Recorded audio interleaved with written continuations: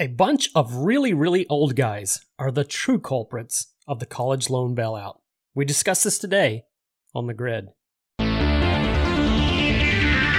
The Grid, a digital frontier. I pictured patriots as they moved throughout our country. Do they look like individuals or small business? Were the rallies like church? I keep dreaming of a world I hope to one day see. And then, today, I got in. Hello, fellow Americans. This is Chris Coleman, your host with the Kingdom Patriot Group. Welcome to The Grid, where faith, politics, and commerce intersect. It was estimated in 2020 that 25 million Christians did not participate in presidential elections. 65 million did not participate in local elections, and 15 million were not even registered to vote. We can see the horrifying results of our failure to vote every time we turn on the news.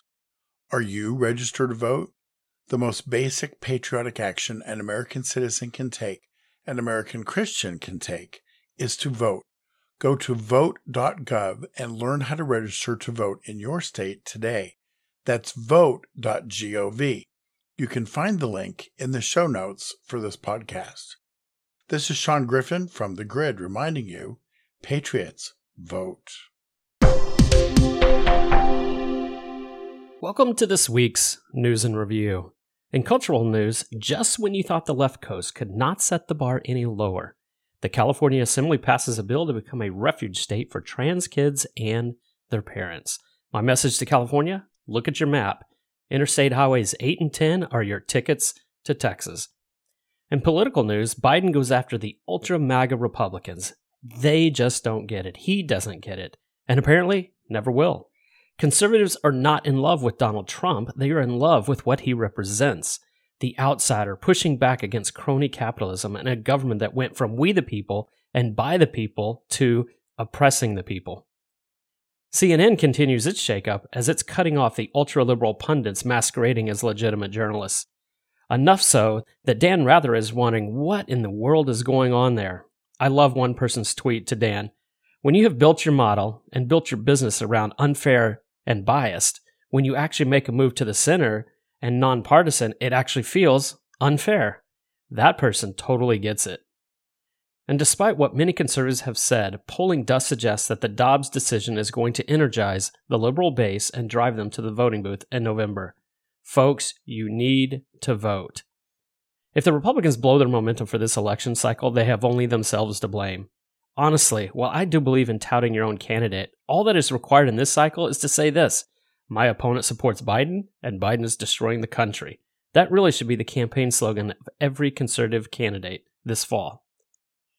Also, in a little reported story, the U.S. Census Bureau has been to have discovered undercounting the populations of Florida, Arkansas, Illinois, Mississippi, Tennessee, and Texas, while overcounting the populations in Delaware, Hawaii, Massachusetts, Minnesota, New York, Ohio, Rhode Island, and Utah. I'm sure this was an honest mistake, but it is going to cost Florida at least one, maybe two electoral votes. In fact, because of the overcounting, Delaware, Rhode Island, and Minnesota each are keeping a congressional seat that they are not entitled to. Beyond just the election, states are also apportioned federal funds, often by how the census shakes out. In criminal news, the Trump Mar-a-Lago raid continues. The FBI has finished going through the documents they seized. They have inventoried them, but Trump claims that he declassified all of them, so there was no classified material to grab in the first place. Former Attorney General Bill Barr says this is highly implausible. Trump's request for a special magistrate to review is still being considered. Like I said, this will be in the News and Review likely every week for the foreseeable future. In medical news, a new peer-reviewed study shows that regular use of ivermectin reduces the potential for COVID-19 death by 92%. Wait. Isn't that the horse dewormer that was so vilified? Yes, it was. In fact, this is no small study. It included 88,000 people in a tightly controlled study group in Brazil. And it was conducted by Dr. Flavio Cadagiani, who is a doctor, a PhD, a board-certified endocrinologist, and has a master's degree in clinical endocrinology. Those who use it as a prophylactis or took it before an infection had these amazing results. And the truth shall set you free. Folks, for this week's News and Review, that's a wrap. Folks, there is so much to discuss regarding this $500 billion college loan bailout fiasco that truly I'm having trouble coalescing my thoughts into something that's both succinct and understandable. Nonetheless, let's give it a shot. First, we're going to discuss the how and the why. Then we're going to discuss the ethical argument, and we're going to wrap up with the faith, political, and commercial aspects of this topic. So first, the how and the why. Why do students even owe the federal government money for college loans? This seems like a far, far departure from the role of government to protect individual liberty, regulate commerce between the states, and provide for the common defense. So why are we here? Well, it turns out that the current $1.73+ trillion in debt started some 64 years ago with the National Defense Education Act, NDEA. Loans were only available to select categories of students, particularly those studying engineering, science, or education. It was widely believed that, in many ways, this was a counter to the Soviet advances with the launch of Sputnik, so we wanted to catch up from a technology perspective, so we made college more available for those particular industries, those particular areas of focus that would help us compete.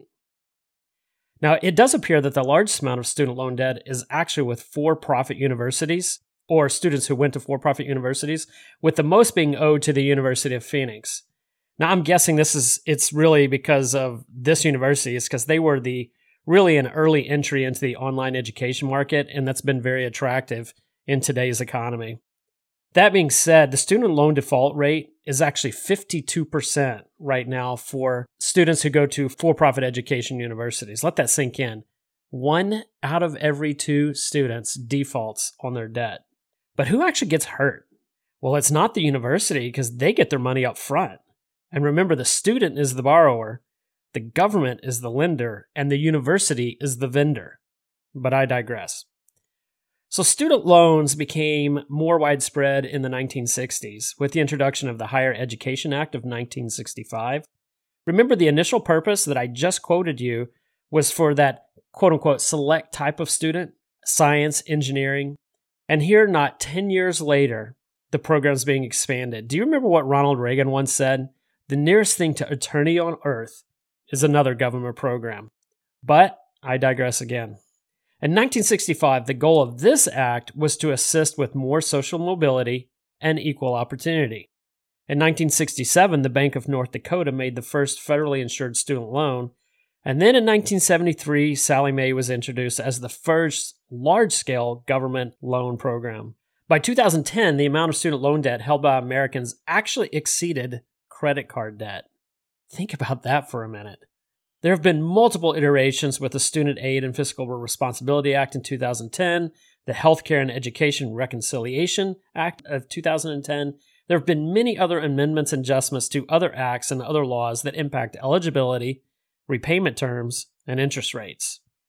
In fact, at different points in this evolution, there was an unlimited amount you could borrow and no income requirements needed to qualify. Just chew on that.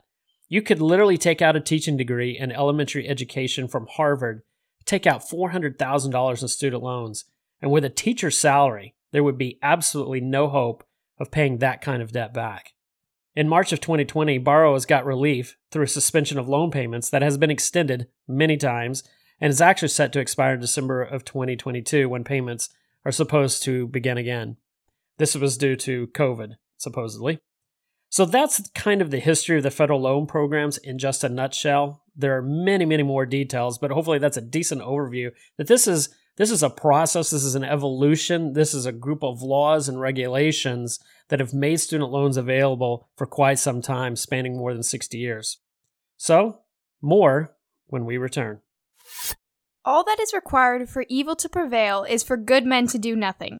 If you want to make a difference, you cannot sit on the sidelines. That's why you need to be a Kingdom Patriot. Join us today and help us fight for faith and freedom.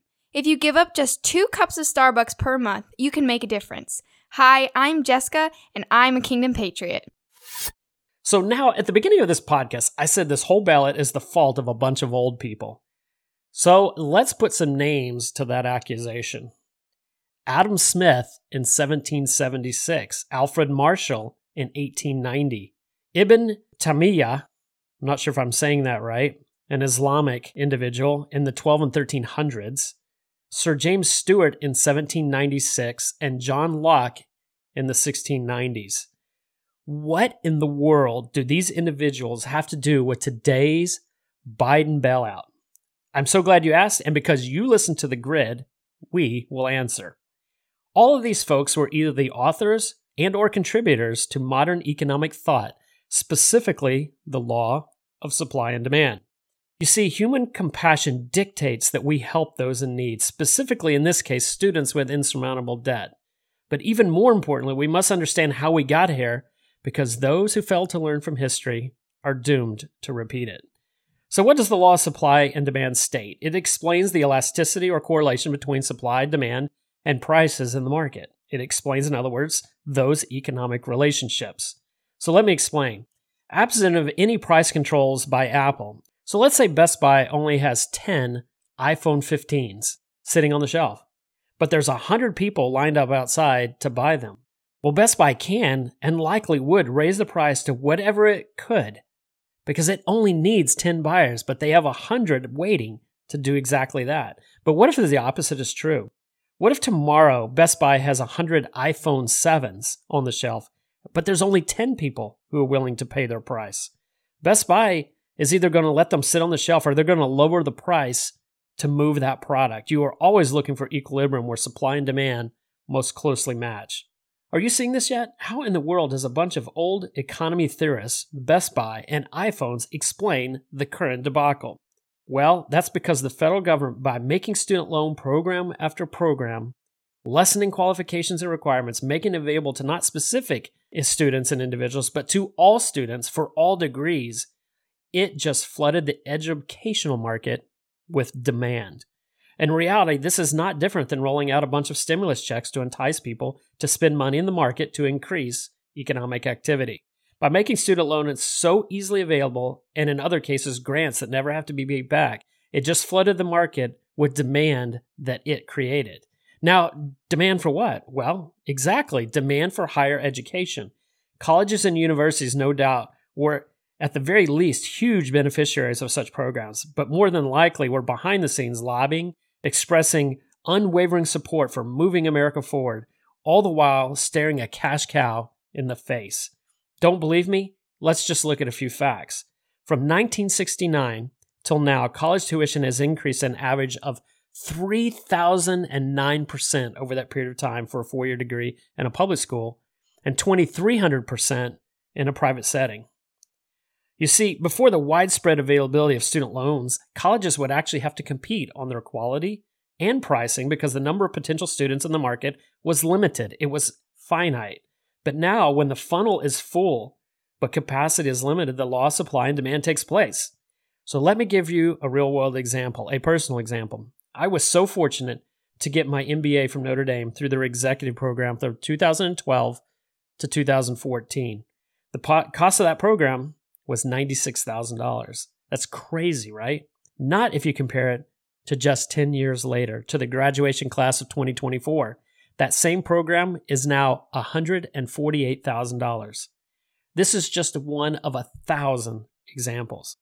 So why do I share this with you? Because you need to understand, you need to clearly understand that the government is proposing, no, it's actually touting a solution to a problem it created. Politically, this drives me nuts about the government. They create a problem by spending taxpayer money. Then they attempt to solve the problem by spending more taxpayer money. It's the only legalized robbery that is in existence that I'm aware of. Now, to our second point. What are the ethical arguments of such a bailout? On one hand, shouldn't we want to help students who have no hope of paying back such mounting debt? If colleges took advantage of them by jacking up the prices, shouldn't they be held accountable? Well, did you know that both Trump and Biden already have provided relief to college students? Donald Trump in 2019 ordered loan forgiveness for approximately 25,000 permanently disabled veterans, each person saving an average of about $30,000.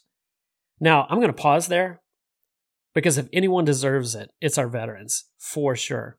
They place their lives on the lines. They protect our liberty. If anyone is to be a beneficiary of a program, I'm all for the veterans. But let's move forward. In August 2021, Biden announced discharging $5.8 billion to 323,000 permanently disabled people. So now these are people who are disabled, but now it goes beyond just the military. It's all disabled people. And so I think what has people so riled up is that this new debt discharge dung is no longer helping someone disabled or someone who has a tragedy and can no longer make money in order to do their paybacks. No, this new program is to provide $10,000 of forgiveness or $20,000 in case of Pell Grants to everyone with only one qualification: your income. If you make less than $125,000 as an individual or $250,000 as a married couple, you qualify. What? Holy crap. If I was coming out of college with debt and had lined up a sweet high-paying gig with a company, I would tell that employer, hey, pay me under this limit for a year or two so I can get all my debt forgiven. The ethics are astounding on this. So yes, ethically, we should find ways to help people. But one of my favorite memes is this: how about getting rid of medical debt of cancer victims instead of college loans for students? Or another favorite one says this: to all those who didn't go to college to avoid debt, congratulations, you now have college debt. You see, folks, someone has to pay this debt. That is what's crazy here. The federal government is owed this money. Remember, the student loan payments have been put on hold during the COVID pandemic. Brian Deese, the idiot economist of the White House, well, technically he's not an idiot, he's just a very, very good liar, is touting the payments restarting in December as the actual income to offset the bailout. Are you freaking kidding me? That money was already owed. That's not new income. How stupid does he think we are? So what actually happens to this money owed? That is a great question. There's only a couple options that can happen. If this money is forgiven, that money was still there. It was still loaned out. So the first option is the debt is shifted to all other taxpayers because taxes are raised to cover it. Well, that seems pretty unethical. Option number 2 is the government prints more money, but that just devalues the dollar and increases inflation. Or number 3, punt the issue to future generations, among many others, that will likely spell the collapse of the United States in the next generation or two. And my guess, based on the lack of spine from the folks in our government, they will choose number 3. And I'm not sure if I would label this legal or ethical. I'm not even spending a whole time on this. But that's the concept that the executive branch has no constitutional authority to do this in the first place. If I had known Trump and Biden had both done this before, I would be railing against them just as I am today. Congress can decide to do this, but the president cannot. It is very clear in the Constitution that Congress has the power of the purse, not the president. So I expect significant legal challenge to this action with his pen and his phone. We will wrap up when we return. My dad always says that freedom is not passed on through DNA, but rather it must be fought for and protected by every generation. That is why it is never too early to be involved in faith, politics, and commerce. I'm only 14 years old, and I'm already a Kingdom Patriot. You should be too. Join the fight for faith and freedom. Go to kingdompatriot.us today. So what are the faith aspects of this? That's a great question. I can find no reference in Scripture to relieving of debt except for these 2 examples. One is the parable that Jesus told, and the second is the year of Jubilee. In Leviticus 25, the primary principles in the year of Jubilee are that slaves are to be released, debts were to be forgiven, and property was repatriated. The central idea being that the land, the people, and the property all belong to God. In this case, the relief of debt was done between the loaner and the borrower. In Matthew 18, we see the unmerciful servant who has forgiven his own debt, but then refused to forgive the debt of someone else. In both of these cases, it appears to me that the forgiveness transaction, the forgiveness of the debt, is between the loaner and the borrower. It is a hard issue. However, as we stated above, this debt is not quote-unquote truly forgiven, it's just shifted. So this act should really be called the Student Loan Repayment Transfer and Reallocation Act, because instead of being truly forgiven, it's just being transferred to all taxpayers. It's amazing the articles that are being written that I found, where many people who are not Christians but still want to cite Jesus anyway, saying that this is exactly what Jesus would do. I'm not saying he would or he wouldn't. I'm just saying that Jesus preaches on the individual heart condition in regards to debt forgiveness. If Biden wants to forgive someone who owes him money, that's one thing, that's his prerogative. But to demand that everyone else forgive because he says so is an entirely different thing, and demand that we pay for it. Lastly, I just can't see how this follows any biblical example of monetary stewardship. Now, the political impacts of this are so obvious. It's very divisive. Once again, it is pitting one group of people, students with loans, against everyone else who does not. Republicans against Democrats, conservatives versus liberals, student debtors versus all other taxpayers. Like I said earlier, I would imagine this is going to face significant legal challenge because politically, legally, it's hard to find this is even remotely constitutional. However, the biggest political impact is that it may be the largest bribery scheme in the history of mankind. Biden campaigned on this. He promised this. So in many ways, we really shouldn't be surprised. But the timing, the constituency, the divisiveness, the population segment that this is all meant for, it all leads to one thing, to buy the votes for the November elections. I hope and pray it's unsuccessful, but the power that money has over individuals is strong and can often influence our most basic of decisions. In the commercial arena, the one area that gets off scot-free is the universities. They have benefited immensely from these federal loans as it increased the population 100-fold on who would be available to go to school, thus allowing the unsustainable increase in cost. I don't see anything that changes this. Loans are still widely available, universities will still jack up their prices, and students will still not be good stewards of getting into these loans, and then the bailouts will continue to occur. This is just setting the precedent for future forgiveness programs. Ultimately, like most government programs and bailouts, it seems like crony capitalism is at work, and we're just giving handouts to areas of political expediency rather than solving the core issues, the core principles that created the problem in the first place. Crony capitalism might be a good topic for a future podcast. Another option would actually be take advantage of the brain power at these institutions, these universities. Why? Because they are called higher learning. So these professors, these fellows, these PhDs, surely they can figure out a way to help students graduate literally debt-free. I know that St. Andrews University in Moscow, Idaho has done this. College of the Ozarks in Missouri has done this. There are several colleges out there that help their students graduate virtually debt-free. So I want to add one more thing too that really makes you wonder about all of this money going to the colleges and universities. What a lot of people don't realize are the size of endowments that these universities have. Now, endowments are usually, I'm going to just say for lack of better terms, are a nest egg of savings in which the interest will fund various programs. But when you think of all the federal dollars for students going to these, some of these numbers are going to make you sick.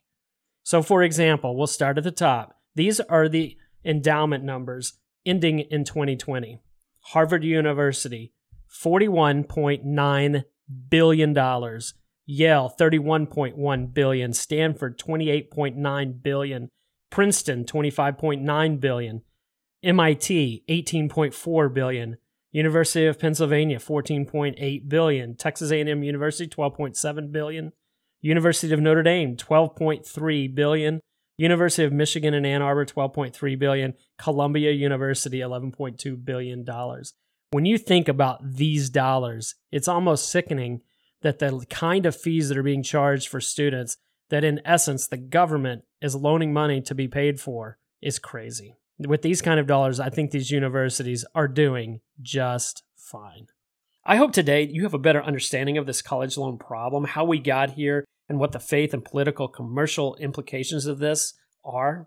This is not how our government was really designed to function. We need godly leaders who are principled and disciplined to lead us out of this hole. It's often said, if you want to quit sinking into the hole, the very first thing you got to do is stop digging. It seems like for this one, we pulled out a very large shovel. Thank you once again for joining us today on The Grid. I'm Chris Coleman, and I am a Kingdom Patriot. Also, don't forget to visit our website at kingdompatriot.us to join the movement of faith and freedom. That's kingdompatriot.us. Join today so that together we can make a difference. Your membership is appreciated, your input is valued, your voice is needed.